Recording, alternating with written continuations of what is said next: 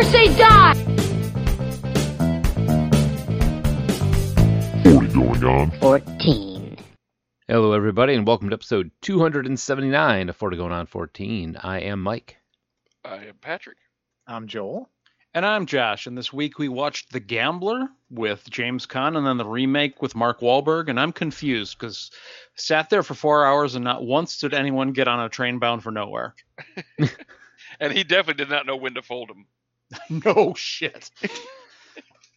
Yeah, that... we'll get to it, but I actually did watch the Willie Nelson, Kenny Rogers version. I'm glad I messaged you guys, because that would have made it for a weird conversation. The Willie Nelson one takes place in Dubai. Totally different. So it's in India for this week. This is going to be the thing. World geography is going to be the thing. I hate this episode already. If you like world geography, and I don't, you might like the shows on the Podcast Collective, such as the Bad Parenting Podcast, The Internet with Scott the Pool Boy, the Empty Rant Podcast, Mom and the New Dad, and of course, the Red Dead Radio Hour.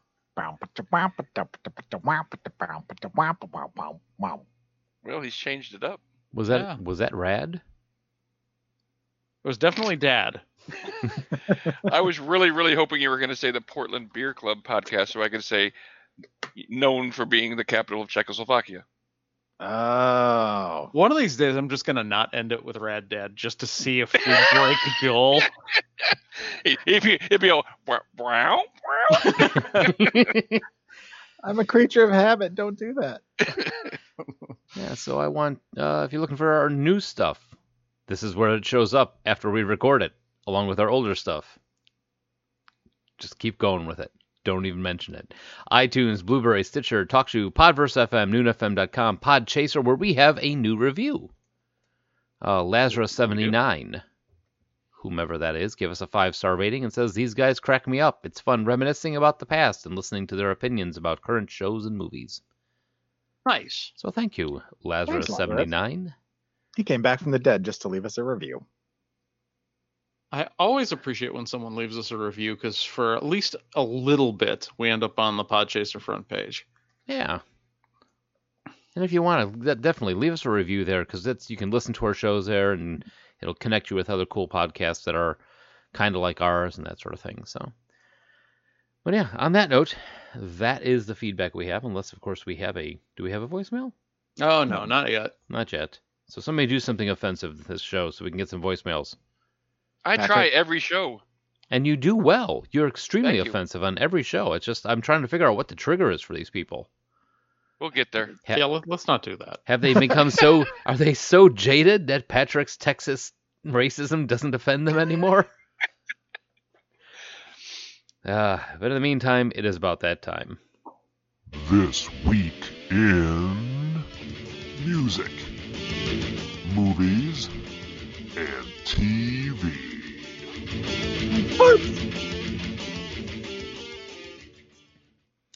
All right, so this is the date, February 17th, 1975, which is the release of The Gambler with, what's his name, James Caan in it.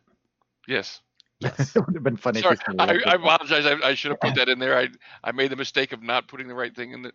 No. If it's not in the show notes, you can't read it either. That's the problem. That's the thing. You put something in the show notes. I'm going to read it. Right. And if it's not there, you're going to be like, bye. I'm going to start saying syllables. I know all those things are not words, but they are syllables. If you put them in a jar and shake them up, you might get a sentence. Because I just noticed it. I was like, well, I didn't type it out. That's the release of the movie. Surely I won't need to. No. It would have been funny if you would have done it for the week that The Gambler with Kenny Rogers was released, though. That would have been funny, yeah. I should have done that. Damn it. All right, well, let's start over. Okay. Stay classy, San Diego. Give me an hour to rewrite this shit. There we go. Starting over. Welcome to episode 1 of 40 Going on 14. Music, Wait, movies, and TV. I haven't watched. I haven't watched Conan the Barbarian in years. Slacker. All right, so music. The number one song in the land was "You're No Good" by Linda Ronstadt. It's a good song. He Yeah. says to, okay, apparently nobody agreeing to him. No, I mean I don't dislike it. I think it's overrated personally. I don't hate it. I think it's kind of their song. I like a lot of other stuff of hers better. Blue Bayou is a better song. Ooh, Blue Bayou is a fantastic one. Huh. Uh-oh. Uh-oh. See, for me, You're No Good kind of sums up Linda Ronstadt. Oh. Oh, here we go. I mean, Them- I don't hate her. I guess. I guess it's closer to a nothing. When she was first broke out in the scene, she was gorgeous. Linda Ronstadt? Oh, heck Yeah. Yeah. And she and Steve Martin used to date when they were younger. Really? Yep. Huh. Interesting. They I'm were just both going in there. through her top songs, and are there any of these I like? And not so much. You don't like Blue Bayou? Nah. Oh wow. I mean, she's done some covers of songs I like that other people did. Well, what do you think of Pat Benatar? Oh, I love Pat Benatar. I think they're kind of similar. What? Pat Benatar's a little rockier, but yeah. Hmm. You do music weird. All right. So Nanase Ayakawa was born February 16th. A Japanese rock and pop singer, she has sung and participated in several singing competitions throughout her school years. She has released 17 albums and several singles since 1996. Huh. I don't know her. Either. Neither does Pat. Nope. But I did watch one of her videos called Midnight Blue. I was not impressed. But I also don't speak Japanese, so I don't know if lyrically it was a great song, but I wasn't impressed with the song itself, from what I could. And I'm losing steam here. You're losing steam, man. We were just letting you go. He's just been mumbling for the last 3 minutes. We decided, let's see where this goes. Let this play out. On February 18th, at the second annual American Music Awards, Olivia Newton-John and John Denver won. Hooray! Yeah, that's really all there was to say about that. What, for Yeah. what? They won for best artists, I guess. Best female, best male artists. I don't know. Who I didn't won look what? it up any further. That was. Shut up and look it up yourself if you need to know that much. I'm going to quiz him for additional details on all of these. We need to start over. Damn it. This weekend. All right. Brian Thomas Luttrell was born February 20th. He's an American singer, songwriter, and actor, best known as a member of the Backstreet Boys. He is also a CCM singer and released a solo album, Welcome Home, in 2006. Brian has also had 5 top 20 solo singles on the Christian charts in the U.S. On April 10th, 2015, Luttrell was inducted into the Kentucky Music Hall of Fame, along with his cousin and bandmate, Kevin Richardson. Also, I believe, from Backstreet Boys, yes? Yeah. Is that right? That's why it's bandmates. Well, I didn't know if he was, like... Yeah, I didn't know they were cousins. That's why I included that, because I thought that was a pretty cool fact. I don't mean like... Stop with your naysaying. No, nobody has said anything. Well, I thought that was a you're wrong again. No, I was just trying to think of... My first reaction was that, like, Brian Luttrell, I couldn't place who he was. Then He's I the was trying blonde to think of... kid from Backstreet Boys, yeah. Then I was trying to think of, wait a minute, do I actually know any of the Backstreet Boys? He was the lead singer guy, wasn't he? And I was like, Luttrell? oh, okay, Nick Carter. Yeah, okay, Nick Carter, that was one of the Backstreet Boys. Yeah, but he was the kid with the blonde tips and like the dark roots, and like I think he was the lead singer. Yeah, I think he was kind of considered the lead guy. Yeah, he sung most of the songs, I think. Who was I the mean, one with the mustache? That was Kevin Federline. What? Federline? Huh? Federline? I mean, not Federline. K-Fed was in Backstreet Boys? Fitzgerald. Kevin Fitzgerald, wasn't that his name? I don't know. That's not a member of the Backstreet Boys. Fuck if I know, man. I don't AJ know. McLean? That's Scott Fitzgerald? I don't know. I think we've gotten to my limits of the Backstreet Boys. Now get him on NSYNC. Oh yeah. In sync, I'll just pull out all my posters and show you who's who. I'm a 99 degrees kind of guy. 99? Was that 98 degrees? And Joel's like O-Town. Oh, Jesus. He liked he didn't Joe like Schultz, like, 98 I like the Degrees. early O-Town stuff. They only had 3 albums Well, yeah, he liked the first one. before they got popular.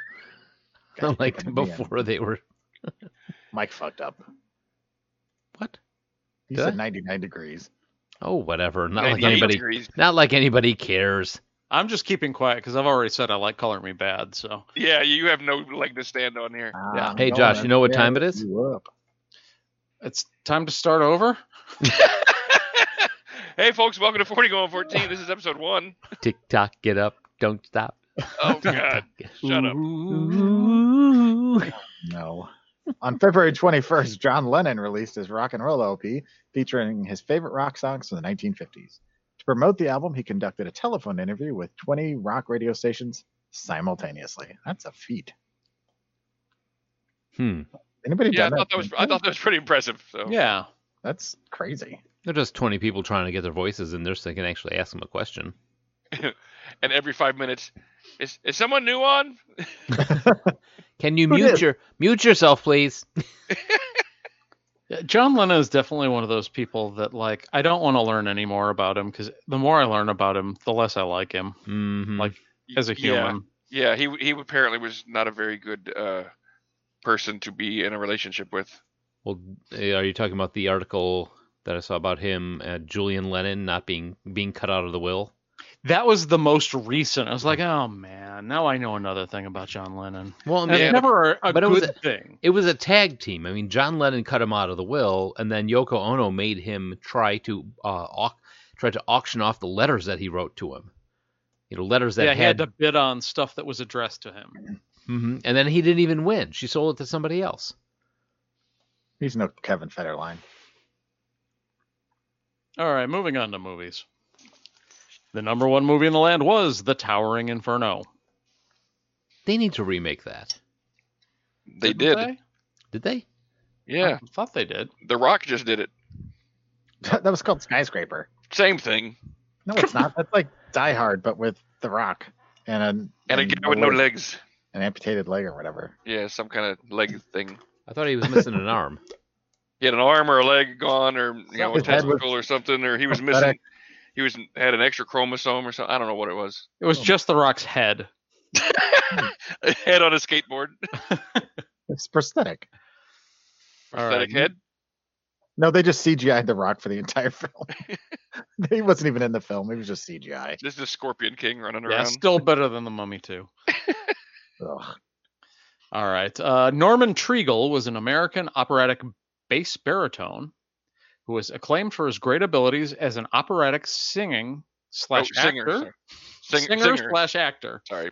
In film and on stage, he specialized in roles that evoked villainy and terror. A man after my own parts. He sang in many experimental productions and participated in several important premieres. Perhaps his greatest roles were in Faust as Mephistopheles and Carmen as Escamillo. On February 16th, Treagle was found dead in his New Orleans apartment from an accidental overdose of sleeping pills prescribed for his chronic insomnia. A fragment of his singing voice is heard in Batman Begins as the young Bruce Wayne and his parents are attending a performance of Mephistopheles, and the recording used for the audio is from Treagle's 1973 set. Huh. Hmm. Kind of cool. I thought so. Yeah, nice pull on the trivia. Thank you. Robert Strauss became most known in Hollywood films of the 1950s, especially Stalag 17? Stalag 17. Stalag the Thorth. Wow, that's harder to say than I imagined it would be. Stalag 17, for which he was nominated for an Academy Award for Best Supporting Actor. He co-starred in several movies and TV shows and was a successful character actor for years. He died from a stroke on February 20th, 2 years after a first stroke left him bedridden. Oh. That's how Pat's gonna die. Multiple strokes. I see what you did Not those kind. Not those kind. I like Stalag 17. Have you guys seen it? there. I Never never saw have. it. Oh, it's the movie that they based Hogan's Heroes off Hero. of. Yeah, I was gonna say, isn't that the Hogan's Hero thing? Yeah. I had Peter Graves and William Holden, Otto Preminger as the German, like the German, What was I see nothing? Oh, So Colonel Plank. good. Yeah. I'm sorry. I got in my head. You got to know William Holden. Shit, All right, that's wrapping up movies. On February 22nd, Drew Barrymore was born in Los Angeles, California. I mean, I didn't think I needed to say any more. We got a whole well, not a whole show about her, but we've talked about her enough. Everybody Quite a knows bit. who she is. I don't think anybody's saying, "Tell me more about Drew Barrymore." We did a Drew Barrymore show? No, we did a Cameron Diaz show. That's why I stopped myself. You know, they're the same person. Yeah, they're about the same person, really. No, they're not. Whatever. Not even close. They're both. They both have Female, that's about heads. it. Do they now? They're both from Dubai. Mhm. So TV, the top shows in the land were All in the Family, Rich Man, Poor Man, Laverne and Shirley, Maude, and the Bionic Woman. A solid lineup. And funny enough, it's the exact same lineup from 2 weeks ago. Really? Huh. Yeah, Yeah. it is. Wow. Sarah Joy Brown, no relation, is Hi, Sarah. sometimes credited simply as Sarah Brown, was born Hi, Sarah. on February 18th. She is perhaps best known for her originating the role of Carly Corinthos on General Hospital from 1996 to 2001, for which she won 3 Daytime Emmy Awards. In 2008, she returned to General Hospital in a different role as Claudia Zaccara. Dun dun dun. That sounds like a villain name. She exited General Hospital once again in 2009 and began appearing on The Bold and the Beautiful. Like, I mean, only in soap opera land can you just like play one character and later be like, "Hey, I'm a new guy." I'm back. Well, Well- unless Deadwood, you know. Well, for the women, they just change the color of their hair. For the men, they just give you a goatee. Or a scar or something. Yeah, and then they can later reveal your secret twin. Yeah. Yep. Or the triumvirate: scar, goatee, and eye patch. Oh, Mm, it's like 3 different characters. I know, right? That dude has range. Wait, you wait till episode 3 when he puts on the eye He's- patch. He's like the Paul Giamatti of soap operas.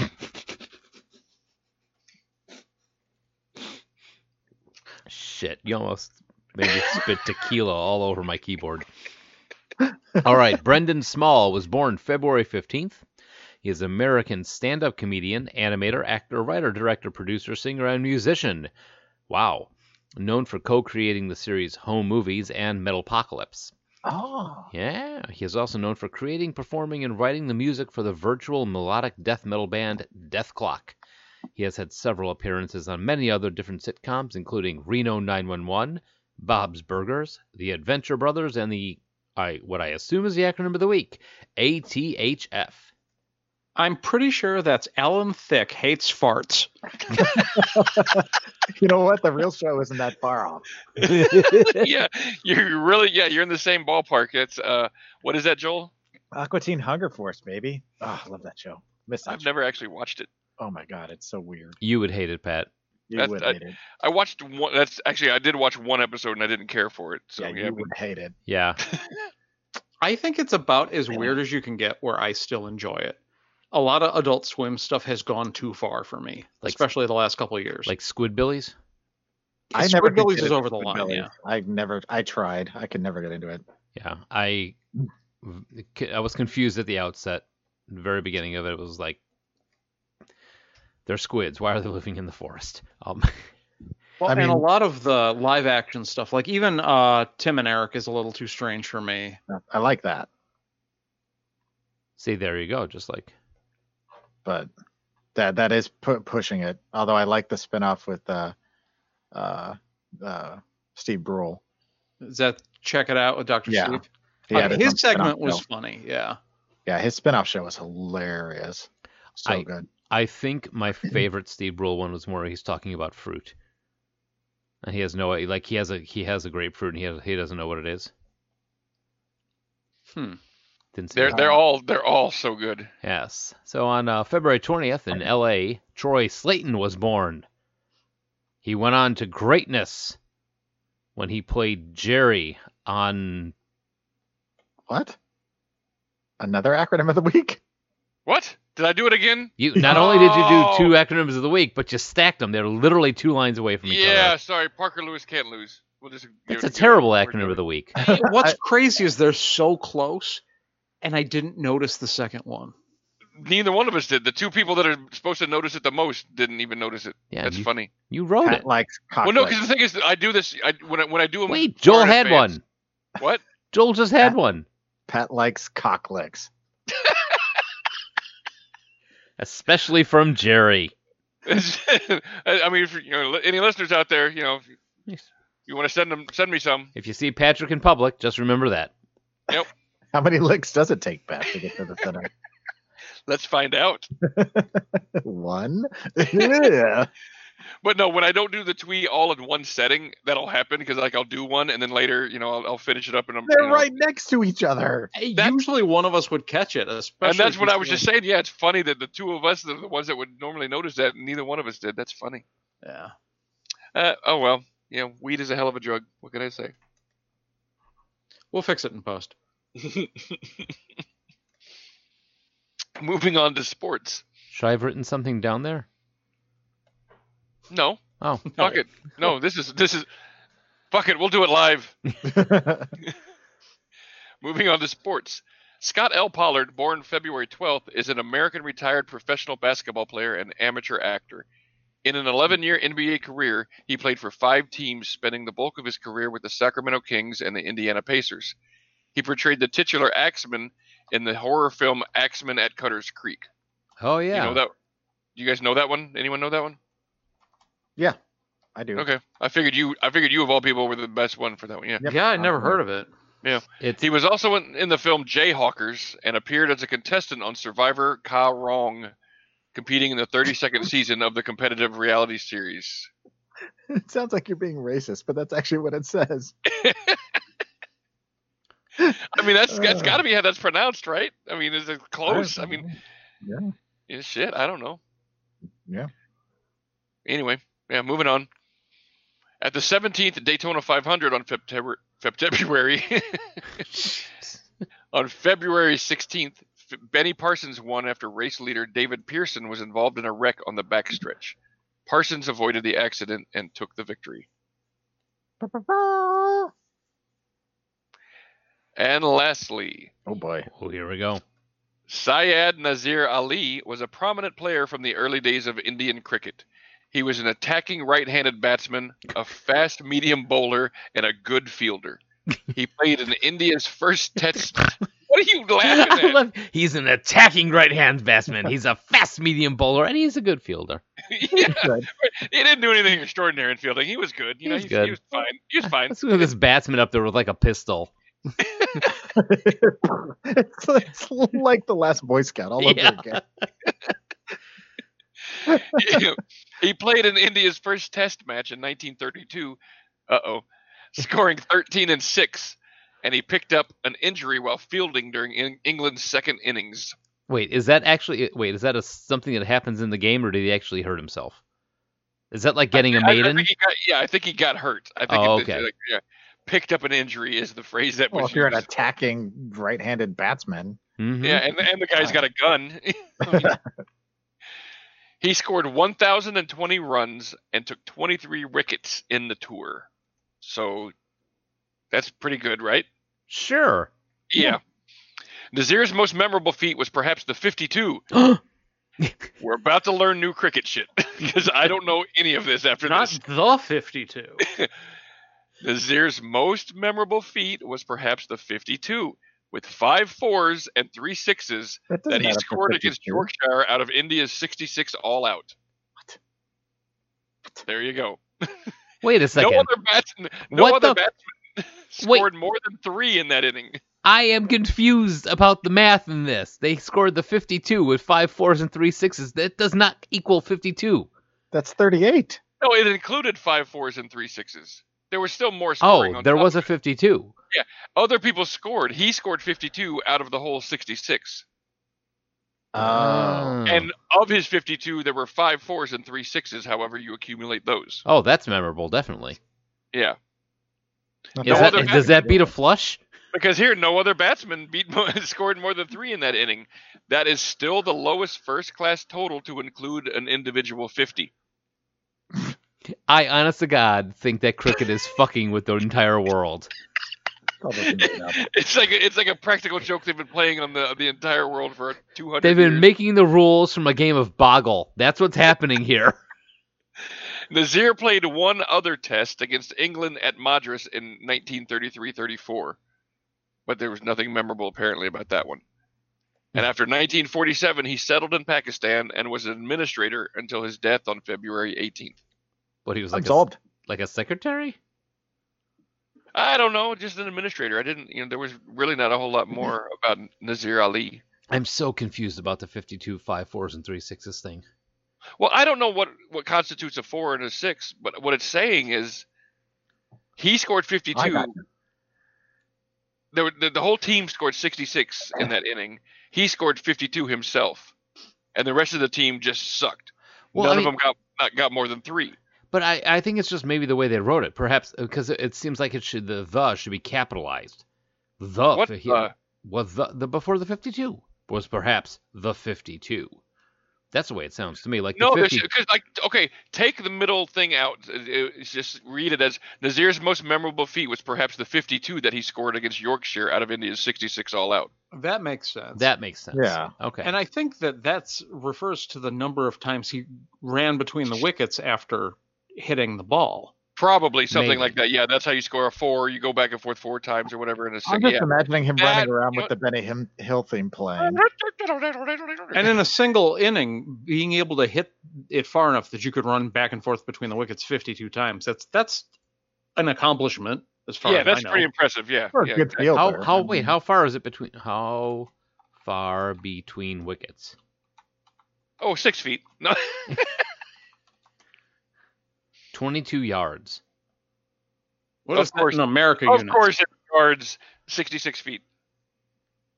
22 yards or 20.12 And a meter. pitcher's mound is 90 feet. From base to from home plate to the mound. So it's about 2/3 of the way from the pitcher's mound to the home plate. Well, that's 66 feet. Yeah. That's crazy. That's okay. I can respect that. Well, and when you're talking about yards, like I have a pretty good idea of what 20 yards looks like on a football field. Right. Yeah. So yeah, being able, if that's the distance that he could run back and forth before they could get the ball. I mean, that's the equivalent of running around the bases easily. Yeah, a for couple- sure. 1 or 2 times. Yeah, that's pretty impressive. So- All right, so we learned something about cricket tonight. Oh. I hate learning. My head hurts. Well, at least you're not in Dubai. I know, right? I'm learning all kinds of stuff. He'd know a lot more about cricket if he was in Dubai. Truth. Mm-hmm. Take us Yep. out, keyboard Joel. Nah. Very wet this week. Yeah. I've been licking my lips. Waiting. Ew. The fuck? Waiting for you to say that. All right. So, The Gambler, 1974. Patrick had said he wanted us to do these movies. No, I did not. That's what I heard. Yeah, you. What I heard too. You fuckers twisted that around. No, I said I hated that movie, and it happened to be a remake. And if you wanted to hear me rant about a movie I hate, then we should do that. And next thing I know, they're like, "Well, we're putting that on the schedule." I See, he just said it again. Yeah. Please, let's do this show. Right. Let's talk about it. Always been on black. But yeah, so The Gambler, 1974. It is directed by a one Carl Reis? R-E-I-S-Z? Reis? Rise, I would imagine. I would guess it would be right. Oh, wait, I haven't done the wonderful IMDb description. Yeah, it's Oh, yeah. horrible. It reads like a children's story. Axel Fried is a literature professor. He has the gambling vice. When he has lost all of his money, he borrows from his girlfriend, then his mother, and finally some bad guys that chase him. Despite all of this, he cannot stop gambling. Written by Plotbot. I think he wrote the bus that couldn't slow down. too. That's exactly what it sounds like, doesn't it? Run, And it's Axel, not run. even factually accurate. No, No. not he never really. borrows from Billy. It's She just- doesn't have anything. Yeah. No. Except a place to hide. Yeah. Right. And looks. And long Yeah. legs. Damn. And plump lips. But yeah, directed by Carl Reis. And he is known for this and such other things as The French Lieutenant's Woman, Night Must Fall, and Morgan. I say it like that because it has an exclamation point. I thought you were just excited about it. Just Morgan. He does a lot of these type of movies. It's the best way to put it. Stuff like this. Writing credits, James Toback, screenwriter from the story, which this is, he's also done Bugsy and, Oh, okay. and Tyson. So, writes those screenplays. Cast James Caan as Axel Freed. If you do not know who James Caan is, You're listening to the wrong show. go back and listen to the Rollerball show. Yeah, he was in that as Jonathan. Paul, Imagine any role from the 70s where you needed a really manly man and it wasn't Steve McQueen or Charles Bronson Or Lee Yeah. Marvin. or Lee Marvin. Or Charlton Heston. All right. There was a lot of manly men in the 70s. Never mind. Scratch that. also starring Paul Sorvino as Hips. You may know It's a hell him. of a name. Yeah, may know him as from Goodfellas, where he played Paul, or I remember him from The Rocketeer, where he plays Eddie Valentine, the gangster. Oh, yeah. Yeah. Or you may Or know as- him as Mira's dad. That's what I was going to say. Damn you. you Then Lauren Hutton. Looking. may know her from Long Legs. Yes. Yeah, Or- she's still modeling at 75. Yeah. What? Hmm. She's a beautiful woman. Good on her. I mean, Yeah, I mean, she's obviously aged, but she's still really good looking. do you know we've actually done another Lauren Hutton movie? Yeah, what was that? Yeah. Hmm. What was it? Give you a hint, it's not a good one. Oh, Oh. yeah, that narrows Peter it down. Pan. Once Bitten. Oh, yeah. Oh, that's why I didn't, because I wasn't on that show. Oh, you That were? was like one of the two I've missed. Eh. It was either I think it was a September. Might have been. When September kind of moved into October. Yeah, that's right. Yeah. So, also starring Burt Young, taking a break off from Batman. No, Huh. that's Burt Ward. Oh, so yeah, Burt Young Ward. is Uncle Polly. Yeah, Paulie Rocky. and Curly from Chinatown.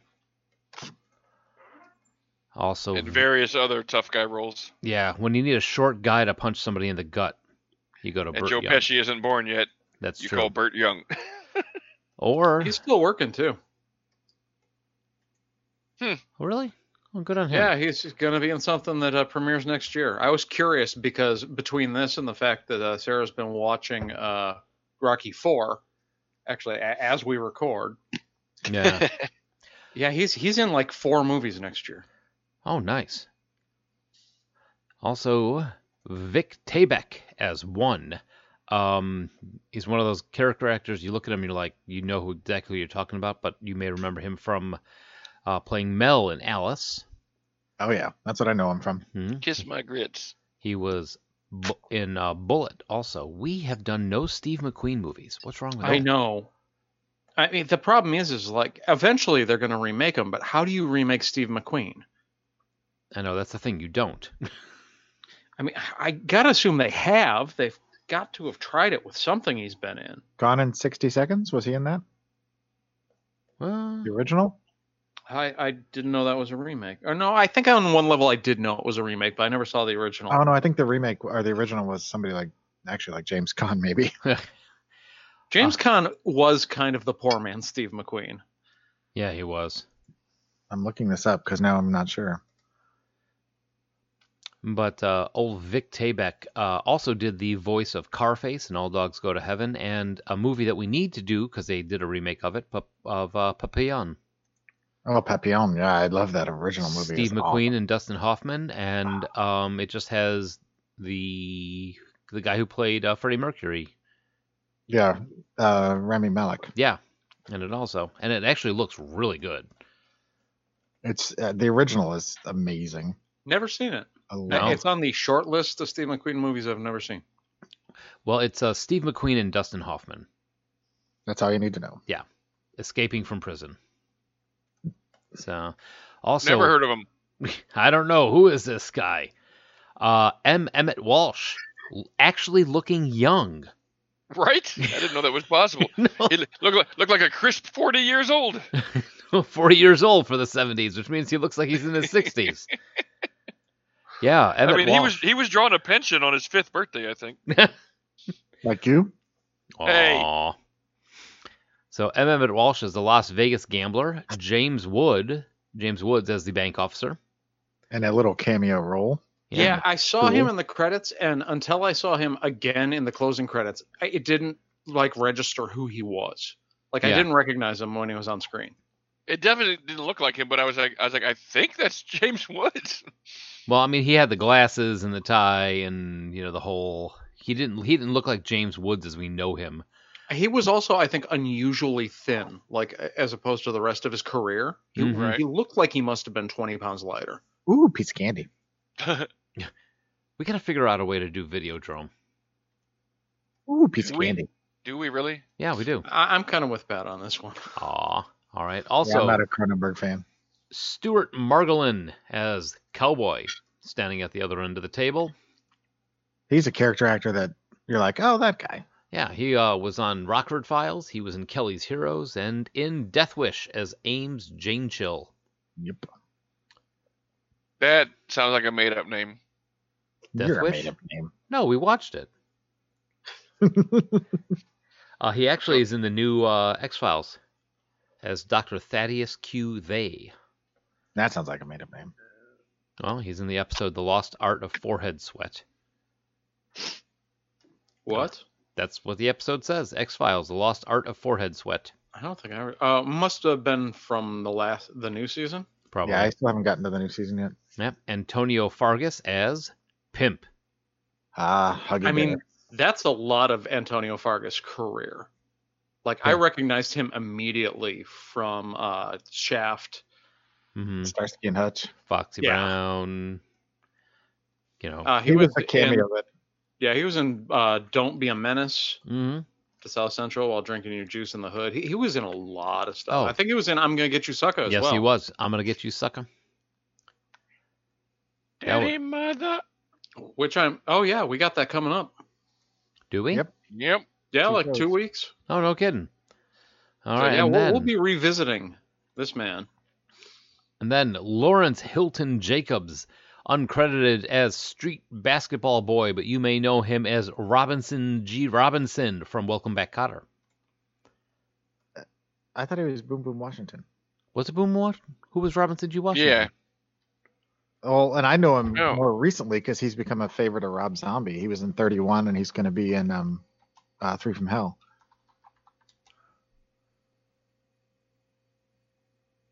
Huh. I didn't recognize. He was from Welcome Back, Kotter? I thought he was. Yeah, he would say, "Hey there, Mr. Cutter." No, that's Freddie Boom Boom Washington, but that wasn't the same. That wasn't the guy playing basketball. Yeah, it was. He was Boom Boom. Was it really? Washington. Yes. He wasn't the kid playing basketball. He was one of the kids in the He was a background. kid that was moving. to the okay, right okay, of that right of the explains guy it. playing basketball. He was like, Okay, yeah. Yeah, he that was rooting. explains it. That Yeah, explains he it. wasn't the main basketball player. We were talking That's about what I the thought you were scene. saying. Yeah, I thought that's what. Well, it's the scene where he gambles on basketball randomly near the beginning of the film. Where he just gets out of the car and leaves it there in the middle of the street. Well, it's double Uh, parking as New Yorkers do. Right. Well, you may know him from Welcome Back, Kotter, or the Wayans Brothers TV series, or where did that thing go? Don't Give Me the Finger? No, that's a short. Huh. There was a very Joel movie in here. Oh, he was on Chuck briefly. He was Oh. the president of Zamibia in Chuck. Killer Drag Queens on Dope. Classic. You may I was curious because he looked familiar, and he's been a character actor in a lot of things I've seen. starring Alexis Arquette. Rest in peace. Well, it's good to see the talent just keeps moving through that family. All right, so some trivia. According to James Toback, before the screenplay was accepted at Paramount Pictures and it was making the rounds with the actors, Peter Boyle was first interested in playing the lead. I could see that. It would be a very different movie. But at that time, yeah, Yeah, for he sure. would have fit the role. Yeah, he would. Also, Robert De Niro lobbied hard for the role to the point where De Niro started to dress like the writer, because that always makes people see your way. I'm glad it wasn't Jane Toback. Toback pressured director Carl Reis to meet with De Niro. After meeting him, Reis said that he would not and could not consider De Niro for the role, and if Toback kept insisting, he would not be allowed to collaborate in the film further. Wow. That's I gotta side with him on this one. It would not have been good with De Niro in it. No. Yeah. No, this Yeah. character is too vulnerable for a De Niro character. Well, especially at that time. Yeah. Mhm. 2 years after Godfather. And vulnerable is exactly the word. You needed somebody that was, a strong lead, but that could be weak. Right. This is apparently also a loose adaptation of Fyodor Dostoevsky's classic novella, The Gambler. I thought that was interesting that Dostoevsky Him too. wrote a novella that this is based on. And he quoted Dostoevsky in one of his lectures. In fact, I think the first one, the 2 + 2 is 5, I think was Mhm. Dostoevsky. Yeah, he talked about that. Oh, nice. James Caan hated Carl Reis and said he will never work for him again. I tried to locate why, but I couldn't find why, and I just thought that was interesting that he rubbed him the wrong way Hey, so much. you never know. Jacqueline Brooks, who played James Caan's mother, is actually 10 years older than James Caan. Huh. She was young when she had it. Yeah, and did you recognize her from Naked Gun? No. No. Naked Gun 2.5. She was a commissioner. Hmm. So when Frank Drebin goes to the bathroom Oh. and she's Yeah. at the mic. That's the woman at the mic. Huh. I only know that because Katie has been on a Naked Gun police squad kick. Good for her. That's good stuff, man. She's good in her role Yeah, as his mom. she's really good. The stock footage shot of the passenger jet flying against the sunset was also used in Future World. Which I thought was an odd little, but I guess at the time, reuse some footage, save some money. Well, and also they kept using the same 2-note overlay in the music score that sounded like the beginning of the original Star Trek series. Yeah, it Like- did. Bing bong, and I kept I'm- waiting there. I mean, that's pretty common for movies of this era. Like, recently I had The Good, the Bad, and the Ugly on in the background, and Sarah was like, turn that off. If I hear wow, wow, wow, one more time, I'm going to stab you. Yeah. Did she stab you? Or they're doing a sound effect that makes you sound like you've got tinnitus. Oh yeah.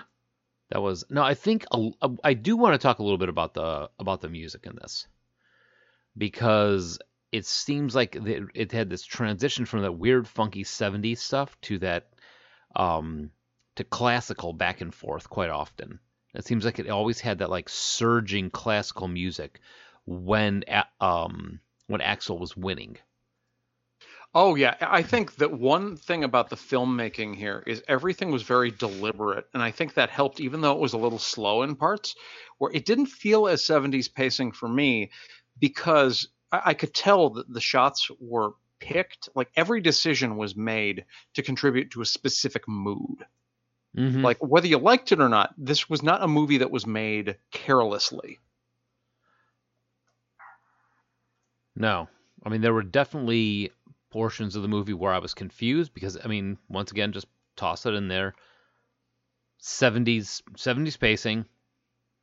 But it did seem like they were trying to, almost every scene was a mini movie. I thought the pacing was better than average though for 70s. I never got to the point where I was like, okay, this is dragging on too long. For sure. And I think a part of it is because I turned to Sarah at one point. It's like, it's weird because this guy is such a piece of shit. I almost don't want him to win, but still, every time it looks like he's about to win or lose, there is tension where I actually was on the edge of my seat when, like, they're going to a basketball score or whether roulette was falling, or especially at the end Mm-hmm. with the big basketball game. Which he was a, well, I don't know if I should say this yet, but he was definitely a lot smarter than our counterpart, but still made a lot of bad decisions perpetually. Well, I think we're kind of at least into talking about this one. So, Yeah. Yeah. I mean, I think this this movie starts where a lot of other films would have ended. Like, he's like blowing through all of his money and he's in a huge amount of trouble. Which I'm wondering, Patrick, Mm-hmm. since I know kind of I'm where you're letting at you guys just talk about it for a little while. So. before you get in. Okay, because I'm curious how close this one was to reality versus. I think know- this was a great reflection on the gambling natures. I mean, it's you guys talk about it for a little bit, and then I'll jump in. Well, and that's the thing is, I'm sure that there are things that were done wrong, but Yeah. there are going to be a few things. For one thing, this is the 70s, not 30 years later. Yeah. And there's still things that they got wrong for back then, I'm sure. Mhm. You don't owe that. I'm sorry. I'm not gonna like nitpick it. It's not gonna. I mean, there are gonna be some things. Yeah, I don't like just because they're incorrect. For the world and the setting and whatever. But the majority of my complaints about this movie are not like nitpicks like that. It's Interesting. yeah. We'll get there. Because see, you can forgive a lot when there's errors as far as reality versus film logic, but if the Yeah, story's good and the characterization's good, you Because can- my favorite gambling movie of all time is Rounders. Like most poker players, I'm not alone in that. I'm not unique in that. But even it's got some errors in it. So it's like, I mean, you can forgive the errors if the story is good, like Joel was just saying. And I'm not sure that characterizing this as, I mean, I can't say it's not a gambling movie, but it's not really about the gambling. It's about the self-destruction. It's about the addiction of gambling. gonna Yeah, say it's a gambling movie. It's in the title. right. But I mean, that's, even though gambling is a large part of the movie, it's more about existentialism, like this guy's quest to destroy himself because he's in this position in his life where he feels like he can't lose. He came from money. He's got a position in society. No matter what kind of trouble he gets in, someone can get him out of it. And he's addicted to putting himself in danger. Well- But he's living a life that's built up where he's almost never in real danger. I think Paul Sorvino kind of summed it up at the very beginning when he's like, I like you. He's like, I don't want to see you, in this position because I like you. And that's just it. He was a likable guy, but he was didn't want to be, he was more focused on his self-destructive behavior. And even I liked him up until the kind of moderately rapey scene where I was like, what the hell was that for? I don't know that I liked him when he borrowed a shit ton of money from his mother, degrading himself to do so, destroying that relationship, seeing what it did to her, and then not using it for its intended purpose. That, I think, was the lowest point in this movie. Yeah, they're just basically just burning it. Yeah. I'm not saying I want to hang out with him. I'm just saying his portrayal of the character he was interesting to watch. He was likable in terms of he kept me interested in the storyline. Oh, for sure. I would draw the line between charismatic and likable. Yeah. Like, I didn't like him, but he was definitely charismatic, and I think that's one of the reasons why it took me a long time to be like, okay, just fuck this dude. Yeah. I mean, maybe not likable, but not likable, but interesting. You're interested to see what happens next and how this guy can destroy his life even further. And I think one of the things I did enjoy about looking at this is that when he's doing his class, he's teacher. And it gave me kind of a thought of how many people do I know in my day that may have something like this going on just on the other side of their life. What's more is when he was teaching, every one of his lectures was a different way to justify his obsessions. I didn't even catch that Or Yeah, think like that's not you true? look at all of the spins he has on what he's telling, they're all really about gambling and self-destruction. Huh. It's what the addict does. It's reflection or not reflection, projection and denial. And he's romanticized the lifestyle of like living real and putting yourself into danger and taking risks, and nothing matters if you don't do this. He's got this whole thing where he thinks it's awesome what he's doing, even though he knows it's making him a piece of shit. So I think that he's a more complicated character than I'm used to from movies from the 70s. Definitely. I mean, this is not a. While I don't want to, I think this movie definitely warrants a second watching. Just to get more of the nuances, like you had said about him teaching the classes. I didn't notice that when I was initially the first time around, but I did notice, the relationships he has and how he's always justifying his actions, whether it be to his girlfriend or to the guy who has a knife in his face, or taking him to the home where he's beating the crap out of another guy for not paying up. But you have to say the little shell-made boat, which I thought was kind of interesting. Did you see that? Yeah. Yeah. It's like when he's about to throw the whole shelf full of knickknacks and Hands china it to him, down. hold this. Yeah, here, Yeah. hold that. Take the boat. I don't want to destroy that boat. I like this boat. I don't It's want like, anything bad I'm to happen going to to break boat. this dude's arm, but save his boat. I was waiting The for him boat to didn't take do it. anything. Yeah. I like this boat. It's not the boat's fault. Yeah. The other thing is, if I'm ever in this situation where somebody comes to the house and I'm hiding from them in the closet, I would hope that when I'm found, my wife would do a little bit more than just whimper in the corner. I don't know. For all she knew, James Caan's character would beat the crap out of her if she moved. Oh, that's true. I forgot James Caan. See, that's the thing is, like, I saw James Caan almost like an observer in that. Yeah, but I mean, she didn't know who he was. I mean, if she steps forward, all she knows, she's going to get whacked. That's true.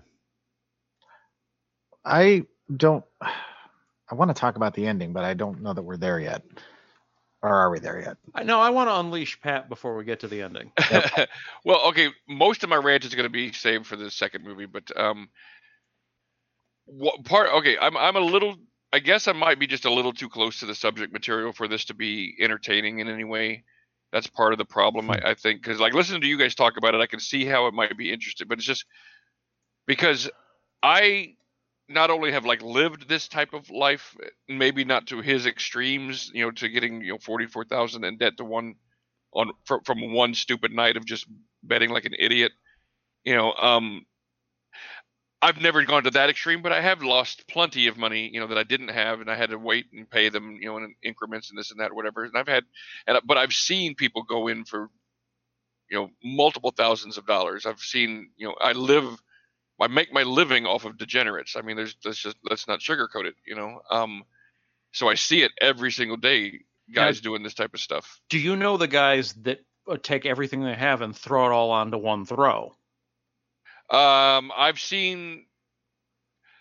No, I mean really no, and the main. All right, well let's just get into that then. I was going to get into that more in the second movie, but that's probably one of the biggest problems I have with this movie. Is because that is just so stupidly, dumbly, horribly unrealistic Hollywood bullshit. No gambler in the history of ever takes every dollar he has and bets one time on anything.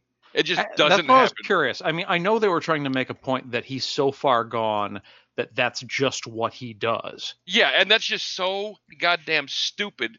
No one will ever do that.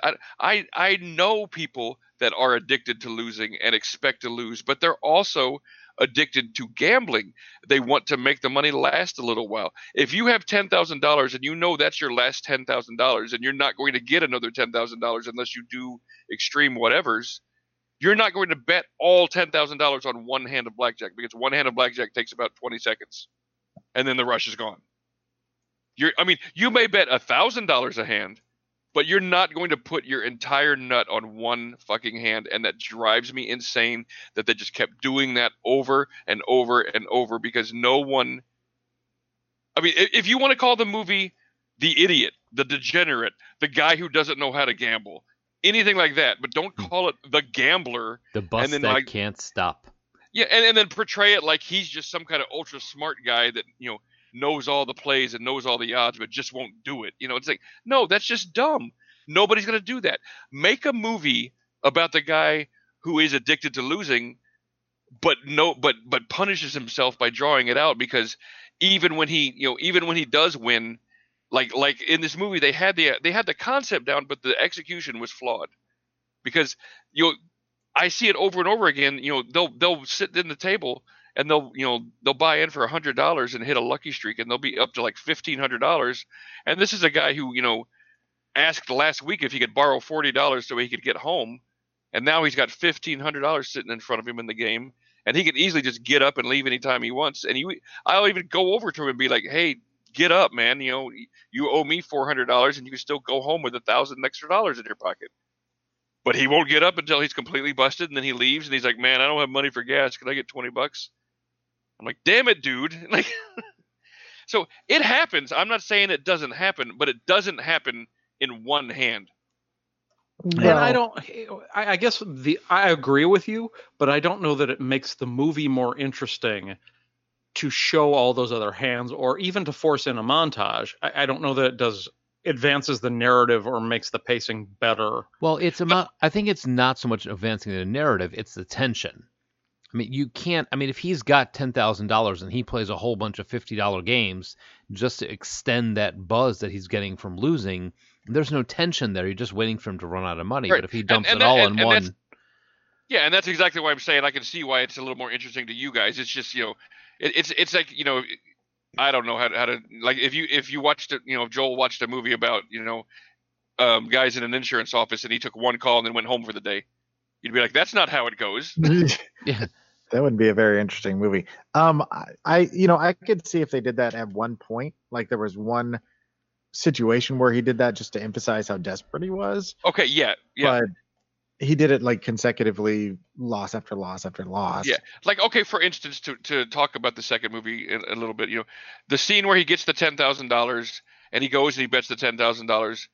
Okay, you know what? I could possibly just, he says, just give me the one chip, I'm going to bet it. I've seen people do that as far as like, just give me, no, don't bother coloring up the green chips. Just give me, 4 greens. I'm throwing them in. And, I've seen that. But then when he wins the second time and he gets up to 20, then they'll probably take the 10 off and be like, bet the 10 again. Right. You don't let it ride. Maybe you double up after you bust once. Exactly. You don't, when you get to 160,000, then go to roulette and put it all on. No, maybe then you'll put $10,000 on the black at that point. It's like, I just, that kind of, but anyway, that's a little bit of the problem I have with the movie. Maybe a lot of it, I don't really know the ratios. I'm not going to think about it right now. But my point, the biggest problem I have with this movie, and again, this is because I'm immersed in this lifestyle, I think, watching a guy throw away all the advantages that he has and shit on everybody and piss on everybody and throw away money, and people still keep coming up to him and giving him money, and he still keeps pissing it away and throwing it away. Maybe it's just a little too close to home, or maybe it's just a little too much of what I see all the time. But it's like, that's not interesting to me. I don't need to watch a guy wreck his life because I see it every goddamn day. I get that. Mm-hmm. Yeah. So I mean, maybe that is why it bothers me so much, this movie. But I mean, I'll get into the specifics of it when we get to the second movie. But like, this first one does a little bit of a better job of getting into the psychology of it and getting into like the whole, but I still, there was never a point where I liked this character in any way, no matter how much charisma he had, because I know too many of this guy and I know what pieces of shit they are. And I'm like, I don't care how much charisma you have. I've been burned, and I know too many people who have been burned too many times by the piece of shit with the charisma. And I can't have, and just me personally, I can't have any kind of sympathy for anything that he's going through. I'm just like, fuck this guy and fuck his life. He had everything and he's just an idiot, I don't think you're meant to sympathize with him, though. Yeah. I don't think that's the point of the movie. And I think we're getting towards talking about the ending. I was watching his face during the basketball game, where every other character who isn't out on the court has the same kind of attitude that I felt watching, the tension, the like, this is exciting, what's going to happen, oh my God, it's all going to go whatever. But as he got closer and closer to safety, where it started to turn around and it looked like they were going to shave down to not cover the spread, his face fell. He wanted to bust out there, and he was upset when it didn't happen. He definitely did look like he was kind of pissed off about the whole situation. And that was when they started playing that tinnitus sound. There's no other way for it, with that thing in the background, and it happens again multiple times when he's got that situation where he's kind of winning, losing. That same sound would come around again, I guess, to signify that he's not happy. Or like there's an itch in the back of his head that he can't quite scratch, maybe. So I mean, he says at one point, he's never going to be able to start over until he loses everything. And just when things go well for him, that means he's not losing everything. Awesome. And he doesn't want the life he has. He doesn't want to commit suicide, but he doesn't want the life he has, and he can't start over until he's burned every single bridge and lost every single thing he has. And he doesn't have any real, permanent, long-lasting consequences for any of his actions until the final shot. Mm-hmm. And nice segue. He also denies at the very when he's talking to his grandfather, who at the very end of it says, "Are you sure you don't want my help?" And he walks away from him. That's that kind, going back to that. He likes that rush of the lose. He likes that rush of being in jeopardy. Yeah, definitely. Because he could have just said to his grandfather, "Yes, I need your help," and his grandfather would be like, "Here, fine. Here's $44,000," which I did the math. $44,000 in 1970 whatever to 2019 dollars is like 1.1 million. Oh, I thought it was 185,000. Because we did the math too. Oh, you did? Yeah, I think your math is off, Mike. Ah, shit. Yeah, because as soon as he owed that 44,000, that was the first thing we Googled, and it's a lot of frickin' money. Maybe I just put my comment in the wrong place. That could be. Still not as much as in the remake, but oh yeah. But $152,552. Okay, yeah, I probably just had looked at it wrong. But yeah, he had the chance to get saved by his grandfather, who read him the riot act, and at the very end of it is like, look, your blood. Do you still want to? I'm offering help one last time before you walk out the door. And he willingly just stepped out and went into it on his own. I think it's not even the thrill of the loss that he likes. It's a thrill of being in a situation where his life is in jeopardy. And just back against the wall, how am I going to perform? Right. I mean, he's kind of getting off on the fact that there's, this car pulls up in the middle of the street, they grab his ass, throw him in the back, and drive off. I mean, he's got this image of what the life that he wants, because he's, he has everything, so he's on the edge of that, causing this to happen to himself, so he gets some sort of stimulation, gets off on it. And it's kind of worse than that, because he's arguing with his student, the basketball player, about his romantic view of the world versus his student's rational view of the world. In the end, what saves him is the rational, pragmatic decision to take the bribe, not even lose the game, and walk away. Basically, he loses every argument he had with that kid in the moment the kid saves him. Yep. And I kind of think that whole thing, knowing that he lost in that moment and simultaneously dragged the kid partially down to his level, is why he wanders into a neighborhood looking to get hurt. Now that makes more sense, because I didn't totally pick up on all that when I saw it. So I was like, why is he going into the And why is he doing? And then what is going on? So that definitely makes more sense. Although the very last shot is like, did somebody turn off the camera? Did the director have a heart attack? What happened? They ran out of film.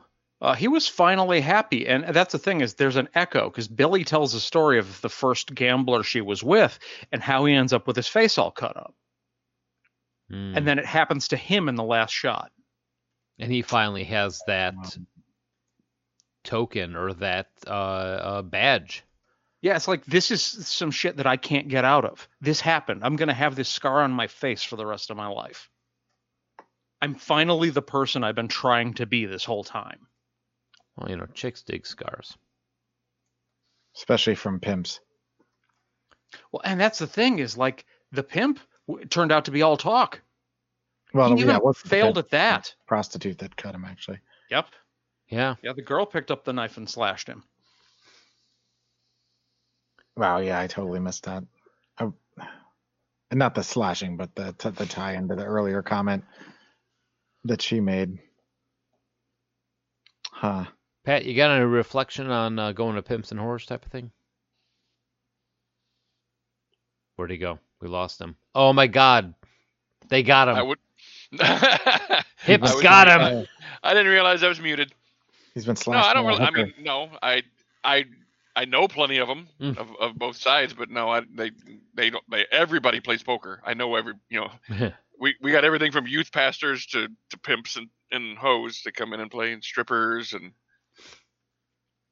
account executives and oil guys and construction guys and everything. So everybody, that's one of the interesting things about being in the gambling lifestyle is across all swaths of life, there's always someone that gambles.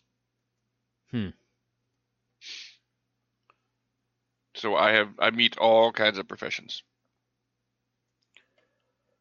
So what did you think about the ending? I mean, it just kind of ended. I mean, it felt like a Naked in New York or something. Just, I was like, oh, I was wondering what's going to happen next, and then suddenly just the credits start rolling. I'm like, oh, okay, we're done. Naked in New York had an ending. Everything's he just gonna be drives all right. off. And everything's going to be all right. That's what he says. That's the end. Oh, shut up. It is. You shut up, You shut up. ass clown. Your face is an ass clown. I'm going to slash your face with a hooker. What? And I kind of think if it had been a more pat loose ends tied up sort of ending, I would have disliked it more. And we're going to talk about the difference between the ending when we get to the new. Mm-hmm. Because there was a pretty significant change there. Yeah, the new. Oh, the new. Can't The one wait. that started it all. Let's remake a movie that, has some, psychological aspects and some, some things to say, and let's just take all the heart and soul out of it and make it a movie about an asshole. Yeah, are we done with this? I 'Cause think think Pat wants to jump over there. I think we all want to go to the next one. Because Yeah. I think that's going to be a different conversation than this one. Yeah. All right. So when we come back, we are going to talk about The Gambler 2014. True. Always bet on black. True.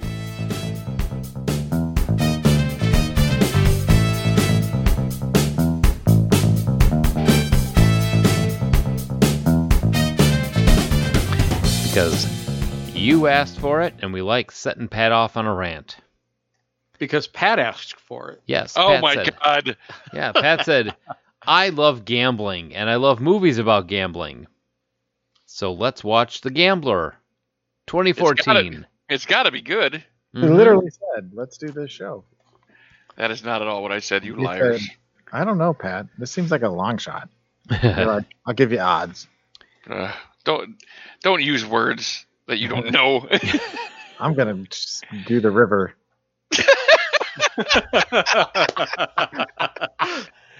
Oh, I'm so happy there's someone that knows less than me. I said it right? No. I mean, you used a word that is correct. Yes. No. All right, so Gambler 2014. This is a literature professor and gambler. Jim Bennett's debt causes him to borrow money from his mother and a loan sharks. Further complicating his situation, his relationship with one of his students. Will Bennett risk his life for a second chance? Who? Your IMDb, you're owned by Amazon. Why are these descriptions so terrible? Because people that work for Amazon don't write them. Yep. They're all user submitted. True. All right, so this is directed by Rupert Wyatt, who has directed such things as The Escapist and Rise of the Planet of the Apes. Which is a good movie. It is. Also, he is the executive producer on The Exorcist, a TV show that we watched. And enjoyed. Yeah, Mm-hmm. long ago. Yeah, it's been 2 Octobers ago now. God, that's a long Is that time. right? Yeah. Yeah. But he also directed the movie Ticks from 1999. About giant blood-sucking ticks, if you hadn't figured that out. So I suppose you make your way in somehow. Writing credits by William Monahan, who did the screenplay, and James Toback for the 1974 screenplay. James Monahan wrote some stuff that you may have known, like London Boulevard, Kingdom of Heaven, and The Departed. Kingdom of what? Kingdom of Heaven. You said Oh, head of. he You said also, heaven. Did I? Yeah. No, He also was a writer on Body of Lies. Oh, yeah. What is that? It was DiCaprio and Russell Crowe. Mm. Oh, that I never saw that one. I wanted to. Yeah. Yeah, I was going through, okay, the writer, the director, the cast. Where did this all go wrong? But, like, I've liked stuff from, like, all of these people. A little It's, bit of a spoiler, I did not enjoy this movie. all right, well, let's run Little down bit of the a cast spoiler. list. This movie is not meant to be enjoyed. It's meant to be injected. I mean, I'm just going by what they made. I mean, obviously that could not have been one of their objectives. Well, I mean, we've seen movies like that before, where the sum is lower than the product of its parts. I mean, it's Sure, because there are moments here that are fine. Like, I know we're about to get into the cast, but John Goodman turned out a hell of a performance in this. yes, he did.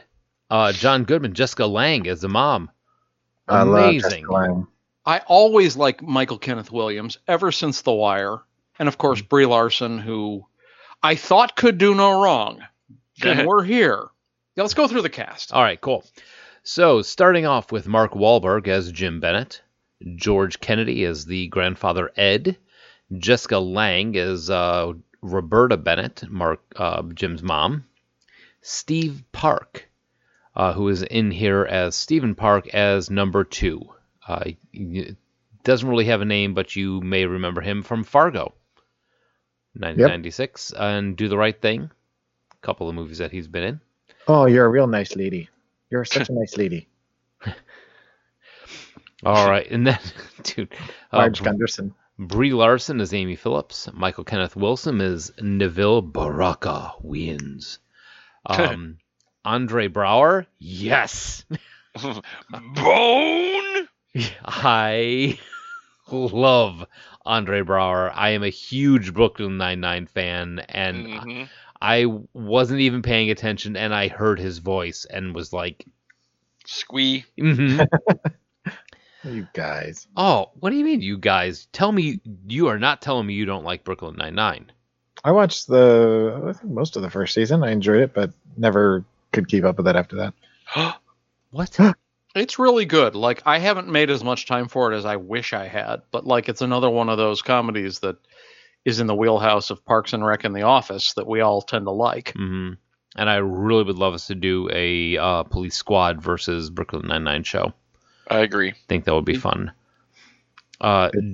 John Goodman, amazing performance as Frank, the loan shark. Every time he was on the screen, I was like, maybe there's something about this movie worth salvaging. Yes, and it's only the scenes with John Goodman in it. Pretty much. Mm. He has such a way. Well, Okay, We'll now get to that. Okay, Richard Schiff as the jeweler. Weird scene. Yeah, kind of. It didn't really fit with anything. He was. I don't know what it was trying to show. I don't know what it was trying to. It wasn't, $3,000 wasn't going to help his cause at that point much. I mean, even the pawn scene in Lucky You served more purpose to the plot than that pawn scene did in this movie. Mm-hmm. And then Leland Orser as Larry Jones. Which you know him from. He's a character actor. You've seen him. I recognized him from Alien 3. But I threw it in there because of a trivia thing that's coming up. Okay. All right. So trivia: each day, Jim's shirt color gets lighter, starting with a black shirt and ending with a white shirt. Did not notice that. I'm not sure what the exact idea is because I guess it had a happier ending. Maybe. Well, you will definitely get there, but I do think that they were trying to, he is purging himself to the point where he is, I guess, pure Clean. at the end. Purish. Purell. Mark Wahlberg dropped 61 pounds for this role, going from 198 to 137 pounds by doing a diet consisting of mostly liquid food and vegetables, and a workout strictly of cardio. Wahlberg claimed that he deliberately set 137 pounds as his goal because the thinnest he had ever been for a role previously was Boogie Nights, in which he played a teenager and weighed 138 pounds. Which makes as much sense as anything else. Because you want to be smaller than a teenager? Maybe. I don't even know. This was the final film of acting legend George Kennedy. R.I.P. Yes. And George Kennedy, I will always remember him in Naked Gun. Yep. Mowing down that cake at the ball field. Every time you turn around, he's got something else in his hand. Kind of like Raul Julia's ending. John Goodman's ending. John Goodman's not dead. He hasn't Not ended Goodman. yet. John Candy, sorry. I was going to say. Wrong John. John Dubai. Yeah, what was John Candy's road? Wagon Beast. What? Yeah, Wagon that's what the Beast. title of it was. Yeah, Yeah, with Matthew Perry. Perry. Yeah. Mm. Yeah. So Mark Wahlberg was determined to nail the role of a literature professor, so much so that he sat in on many college courses around different colleges in California and analyzed many professors and their mannerisms so that he can achieve the most believable performance. And apparently watched Dead Poet Society. Yeah. And what I've gleaned from this is that all of the literature professors in California are assholes. I think if I had taken that class and gotten paid as much money as you were paying to go to one of that class, and that was what you got every time, I'd be like, Well, that's why the lecture hall started off full and was only like a dozen students by the end. yeah. Yeah. I would have been like after day one, I'm like, I'm out. This is not worth whatever the cost is. When you're only reaching one student. Right. This year, I'm going to teach you. Everybody else get the fuck out. Yeah. You're all a bunch of hacks. Except for her, because she's wearing a green jacket. And I want to bone her. With the green jacket. Yes, jacket. Wait, what? Take off your pants and jacket. Now leave. All right, Leland Orser had a role that was cut from the final film, a scene which can be glimpsed in the film's trailer. Poor Leland Orser. Who is Leland Orser? Who is Larry Jones, who we didn't get to see, so I'm curious why we're talking about him at all. Because he's got kind of a name that sounds like something you'd find on your foot and go get it checked out for. Doctor, I need some cream for my Leland Orser. See? It just rolls off. It makes sense. Rolls off the tongue. This version of The Gambler is the same length as the first adaptation. Seems so much longer. Bull crap. Let me take a look. 1 hour, 51 minutes. And 1 hour, 51 minutes. Huh. Yeah. That'd be a weird thing to lie about. I know something that you can verify so much. But, all right. Let's get into this. You just rubbed your hands together. Yes, I did, because I can't wait. I mean, this is another one of those movies where you could almost take any 10-minute clip and think it was a good movie. Yes. I don't think that any individual actor put out a poor performance. Nope. It's just like the overall script, how it was structured, what it was trying to say, and how it chose to say it.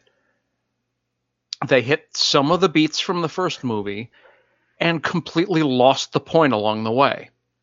It's almost as if everybody was doing their scene in a different room. Like they all, I mean, Jessica Lange, I think, did an amazing performance as the mom. I think, I didn't really care for her performance much. I mean, it was good. I just didn't think it was. I thought the mother in the first movie was better. I'm with Pat on this, but they're very different characters. Yeah. they really Yeah, are. that is very true. Because I the mean, mother in the first one actually loved him. This one kind of was like, She's had enough of his shit. yeah. You're Well, right. Yeah, she was much more cold and calculated and businesslike in this movie. Well, and she was sort of a mashup of the grandfather and the mother from the first film. Yes. Mhm. That's one of the notes I had, actually. They're like, we'll save time. We'll just squish them together. Yeah. But anything Jessica Lange plays, though, I'm always glued to the screen.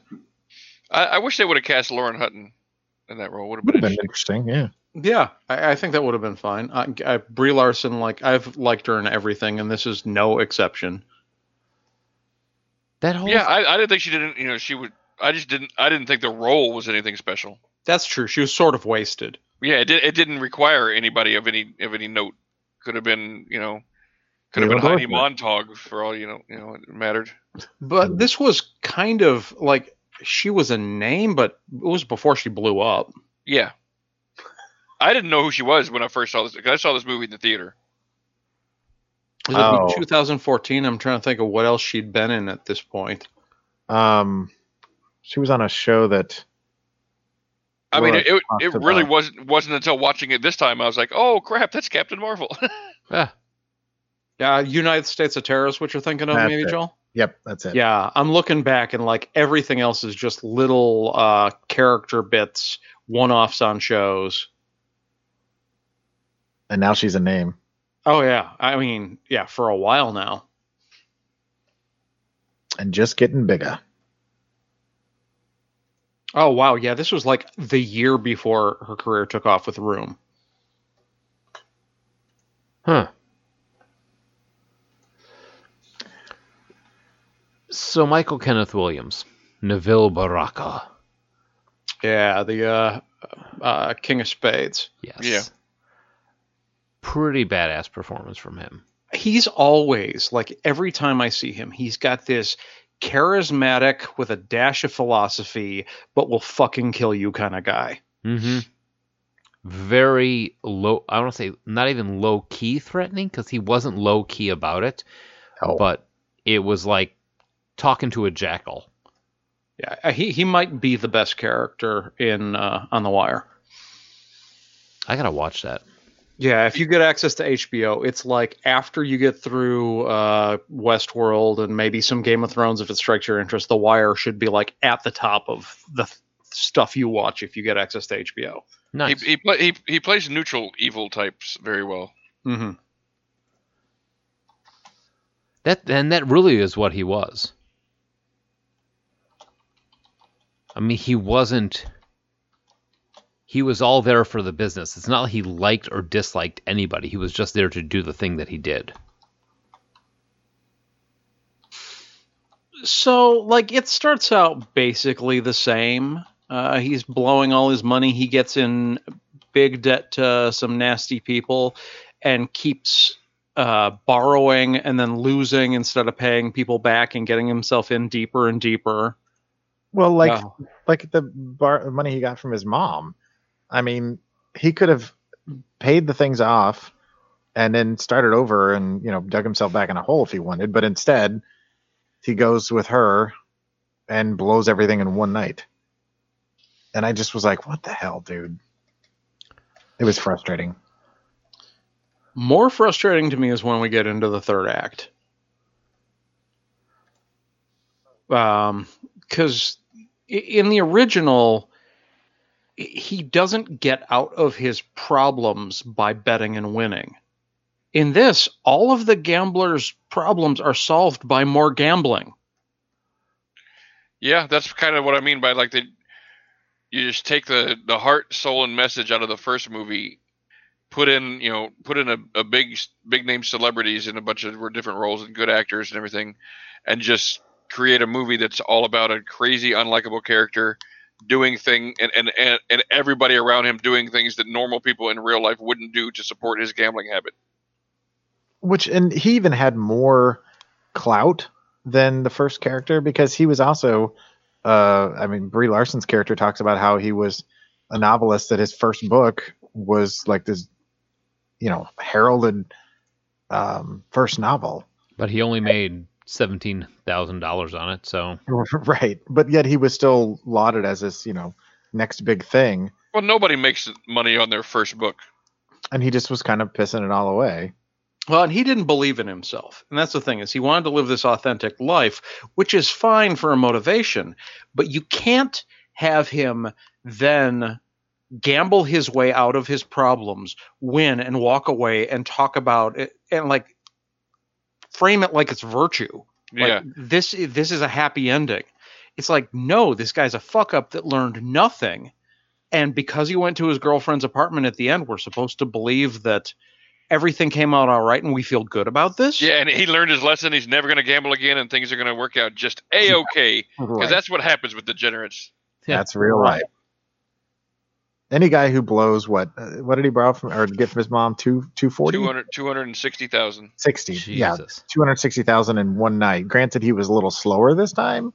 But he claimed to have been up 2.5 million at one point when he was talking to John Goodman. Yeah.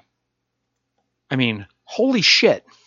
See, and I thought what was originally going to happen was, I thought what he was doing was he was going to take the money from the different sources, put the odds, or work with the basketball player guy to win the game or lose it, whatever, and put all the money on the opposite side of it, so that all the people lost their money and he won all the shit ton of money, and then take off and start a new life. And I was like, that would have been almost a more interesting outcome. Yeah. Except he tries to pull that and he gets shot in the head. Right? Mhm. Yeah. If this movie wants to be real, yeah. Right. But I mean- go ahead. Okay, so before I get into anything about this particular movie, I'm going to tell you guys it's story time. Uh-oh. Here we go. Hold on. Let me sit and get comfortable here. I'm going to tell you guys this is a true story. I'm almost watching a man live the gambler in front of me. There's a guy that I'm not going to mention his name. You'll understand why after a while. We'll call him Mark Wahlberg. Yeah. And he's a guy I've known for a while, and I've known him solely through gambling, and we've kind of become friends over the years. We didn't used to be, but we've kind of become that. And he's a guy that his family comes from money. I don't really know exactly what they did. I just know that, his entire life, his whole family has had money, and they've not like, Rockefeller type money, but they've always been Comfortable. multimillionaires, and he's always had a comfortable life and everything. But apparently, his father was pretty much the end of the line. He's the one that has kind of run through the family fortune.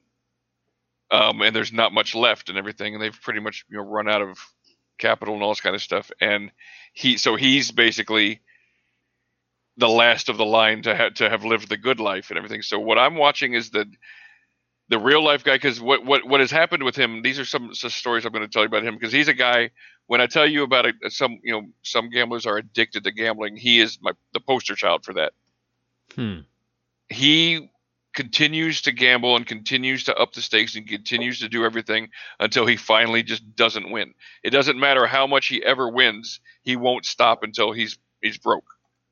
He used to consistently go to the casinos in Louisiana and run up $100,000 markers with the casino.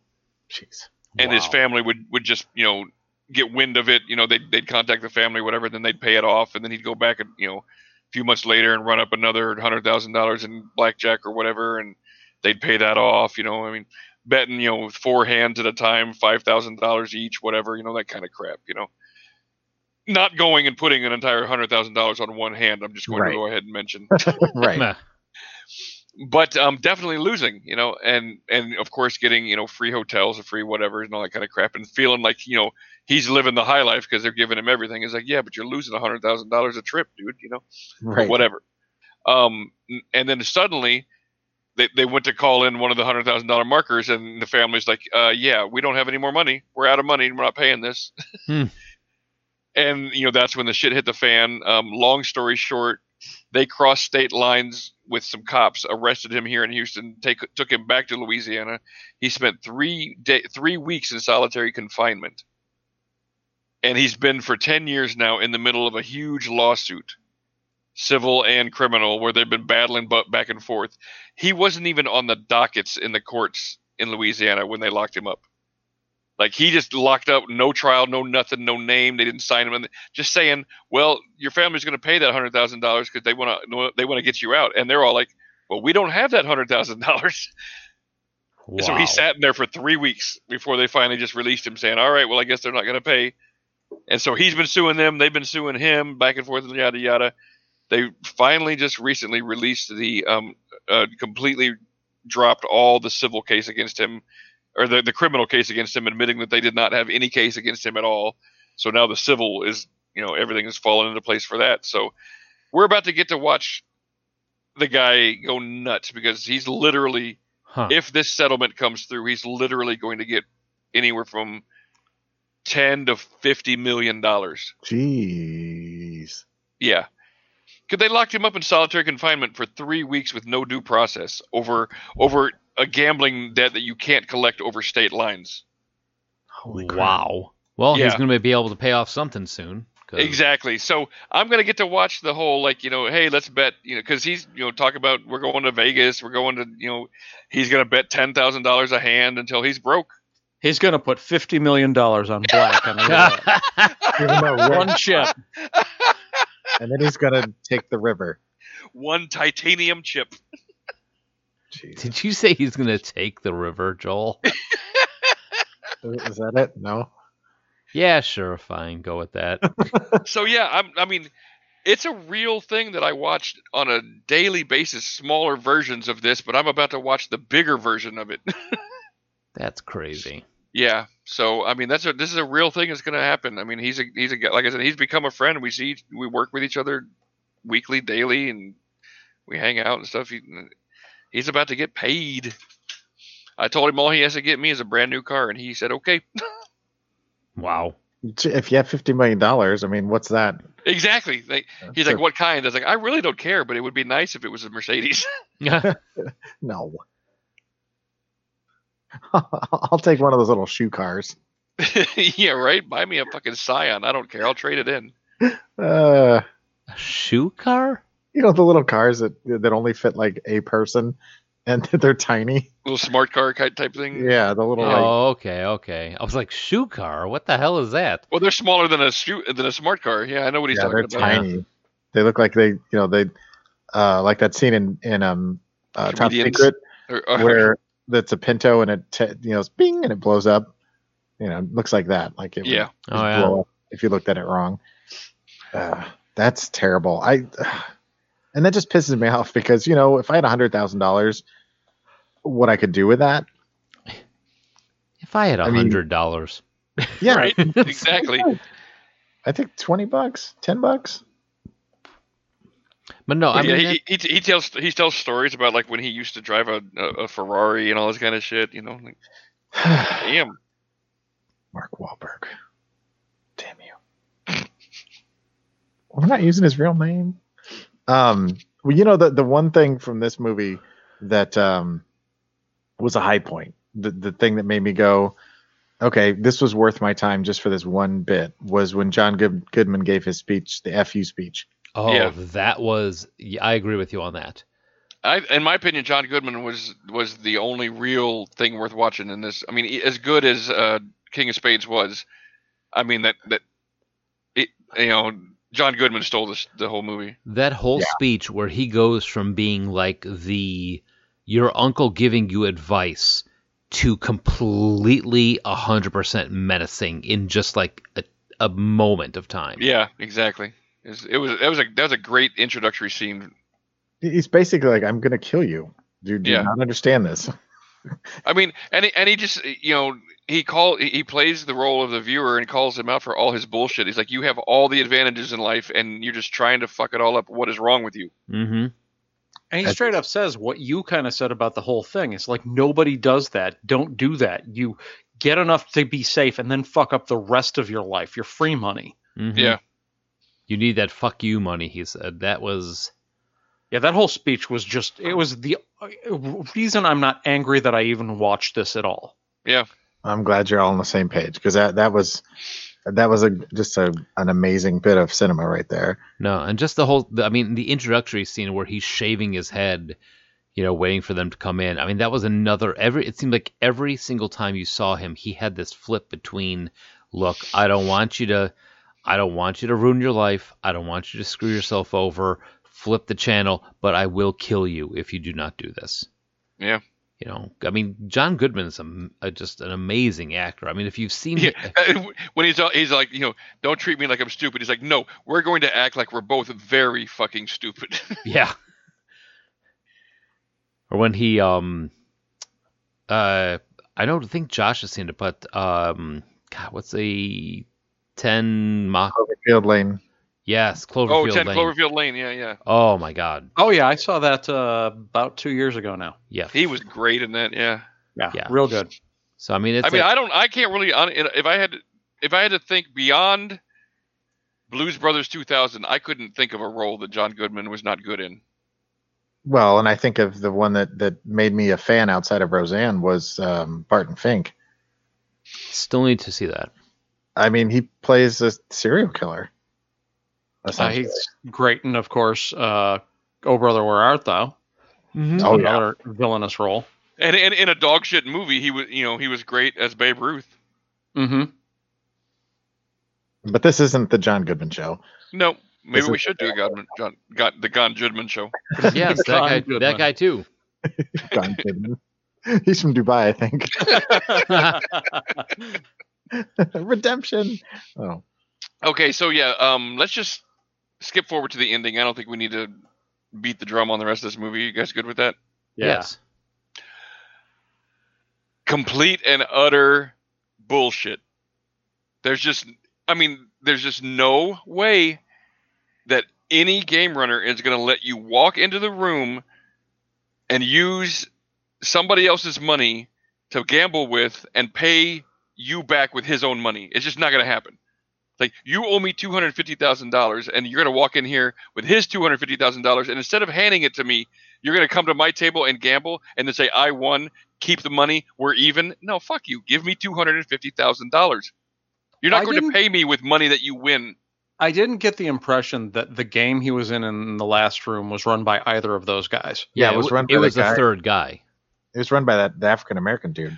No, it was run by the guy that was eating the noodles, but he was affiliated with the other dude. I don't think he was. No. I think he was Filipino, and the other guy was Korean. Yeah, because that's why they went to that place, because he knew neither of them could call him out for owing him the money on there, because it was almost like neutral ground. Yeah, I definitely did not get the impression he worked for the Korean. Then that changes everything. Yeah, it's still shit because those it's guys. Still shit, but yeah, I'm sorry to step over you, but it's still shit because I thought he was getting the marker or was paying the marker of the guy. I got you. I thought he was his boss. No. Now it's worth saying that those guys are going to communicate. In fact, it's been established in the movie that they communicate, and there would have been a freeze on his ass. Yeah, I mean, maybe. God, I'm trying to, because I gotta admit I rushed through the watching of it because I ran out of time. So this is the last watching. I'm just trying to remember what I saw when I watched it in the theater.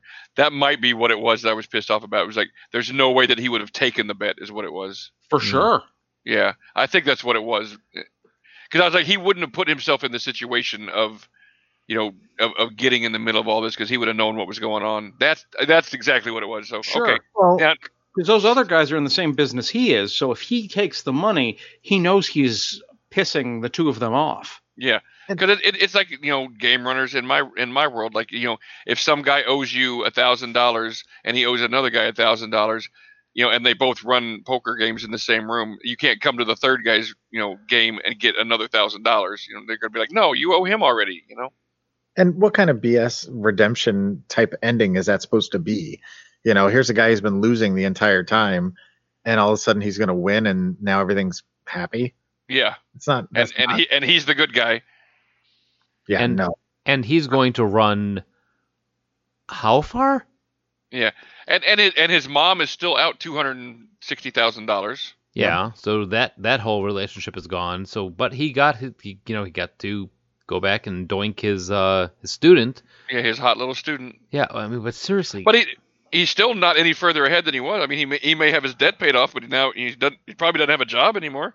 Yeah, he's at 0. He's hadn't been there long enough to have tenure, and with his class ratio of drops, I'm sure they're not going to keep him around. Right. And with I mean, if they had ever bothered to mention it like they did in the first one, it would make a little more sense that he wanted to get back down to 0 to restart his life. But they never established that, because they took all the heart and soul and meaning and psychology out of this movie and just, like I said, made it a movie about an asshole. But he's going to win at the end. That's the happy ending. But I mean, he's not going to stop, because these guys don't stop. That's why I work for 20 hours straight, because they don't stop. They can't and they won't. They don't stop. Tick tock. The bang bang boogie up jump. No, I was doing a color me bad. I thought. Yeah. I thought Josh was going I to was jump trying in to that. change this. I didn't want to go back to that. He didn't want to sex you up. Nope. I am insulted, sir. You should be. So yeah, I mean, I still have so many issues with this movie. I mean, just because the whole idea. I mean, I get some of what they were trying to say, but the whole idea of people are just falling over backwards to give this loser money to keep gambling with, it's just so unrealistic. I mean, I watch people, begging and scrapping to find $100 buy-in, and you're going to try and tell me these idiots are going to watch this guy bet $160,000 on black and then turn around and be like, yeah, I can't wait to give you money.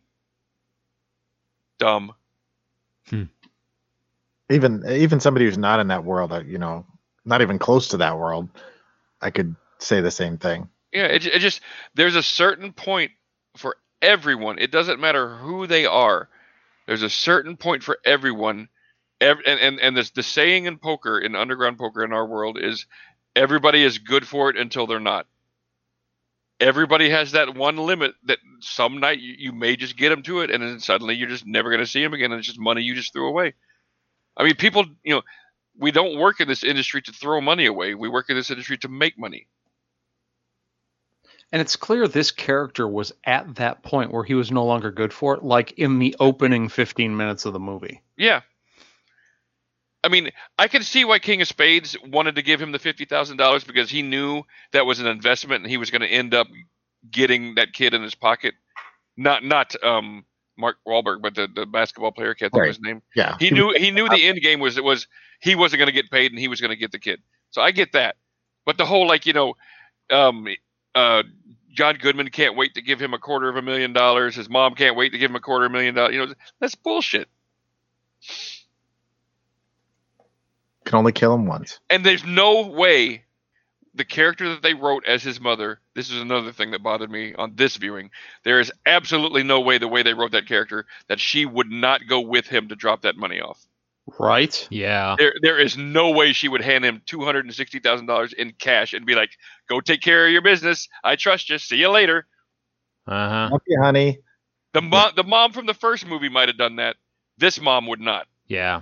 She'd be like, I'm going to hold on to this. What's the address? Yeah. She would say, you're not touching this money. You tell me who this guy is and how to contact him, and I will pay him myself. Yeah. And I will tell him, if you ever let my son into any of your establishments, I'm calling all of my friends and having this place shut down.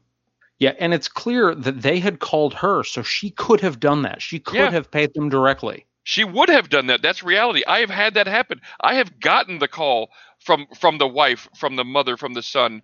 If you let this kid in here, if you let my husband in here, I'm going to call the cops on you. That's happened. That's real. People do that, and she would do that. don't make that character that strong and then just let her be that weak at the same time. You're knocking down my houses here, man.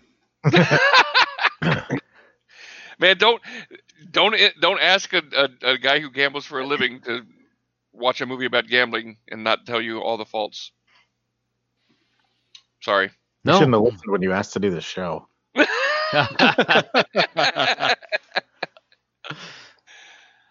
All right. Well, have we reached that point?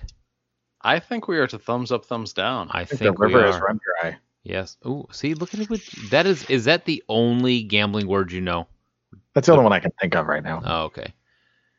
Like Chips, everything's a river to Joel. Full House, Straight. Straight. Gin rum. You got a straight river, you win. Do you know what a gut shot is? Painful. No, seriously. Do you know what a gut shot is? No. I wouldn't expect him to. Do you know what an inside straight is? I know what a straight is. I don't know what an inside straight is. An inside straight draw is like if you have 4, 5, 7, 8, and you need the 6 in the middle to fill in your straight. That's an inside straight. You're drawing to only 4 cards that can help you. Don't do that. I don't gamble, so I know. it's not in my genes. But you are. So you want to do thumbs up, thumbs down? Yes, let's. buddy. Thumbs down, thumbs down. Done. No, jeez. That's Well, fast. you took all the tension out of it. For me, it's actually pretty obvious. I mean, it was a thumbs up, pretty solid thumbs up for the original, and a thumbs down for the remake. Yeah, I'm and kind of in the same boat as Josh. The only redeeming quality of the remake was the FU speech Mhm. of John Goodman as a whole, but it wasn't Agreed. enough to turn it to a thumbs up. So Agreed. Yeah, I would say thumbs up, and if the movie was nothing but John Goodman, thumbs up. But unfortunately, they had to have other actors, so thumbs down. sorry, John. Don't kill me. God, and then he can go. I mean, the John Goodman can get really scary when he wants to. Mhm. God, you know what? God, What? I should write a screenplay about Oh, gambling. We've I been saying that for 25 years. I I had a can't wait. cartoon. With No, a stick I'm just figure. saying. I'm not saying I'm just saying to do it right. Like I'm not saying to even do anything with, just to make myself happy, just to be like, this is a good poker movie, and I'll just play it in my head. I just think it's funny because I had that cartoon on a cork board 25 years ago with a stick figure sitting on a beanbag going, I should write a screenplay. But I mean, so many of them are just so bad. These gambling movies are just so bad. If you want to give us your idea for a good gambling movie screenplay or any of the other things that we're going to talk about and not actually do, give us a call. Let us know at 708-NOW-RAP. That's 708-669-9727. Yep. That's like our motto. Stuff we say, but we don't really do. Hey, in our defense, we talked for years about doing some sort of podcast or radio show, and Here we are. Here And we we're are. going to get that going any day now. Yeah, right. And if you want to hear our older stuff, iTunes, Blu-ray, Stitcher, TalkShoe, Podverse FM, NewNuff.com, and Podchaser, go over there, leave us a review. We love to hear from you. And next week, Joel, what are we doing? We're gonna get some green slime going on with some Double Dare. That's going to be interesting. I haven't watched Double Dare in easily 30 years. I haven't watched it in ever. But it's back. Like Pogs. Pogs were never back. The week after that, the Pog Show. I'm going to be sick that week. Alf is back in Pog form. I don't feel well. All right. So, yeah, thanks for listening, and we'll be back next week. Got any last word poker advice for us, Joel? Always bet on black. Okay, that's not poker, but we'll go with that. I'm all in. That's passenger 57. Just say I'm all in. I'm all in There you to you. go.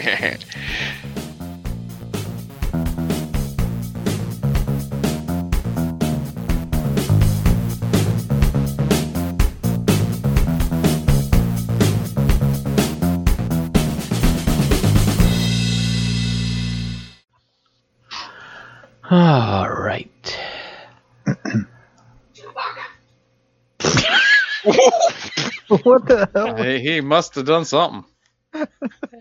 What'd he do? Leia's mad. Oh, he was stealing food from Leia. Chewbacca. You know he's in trouble if he gets his His full name. full name. Yeah.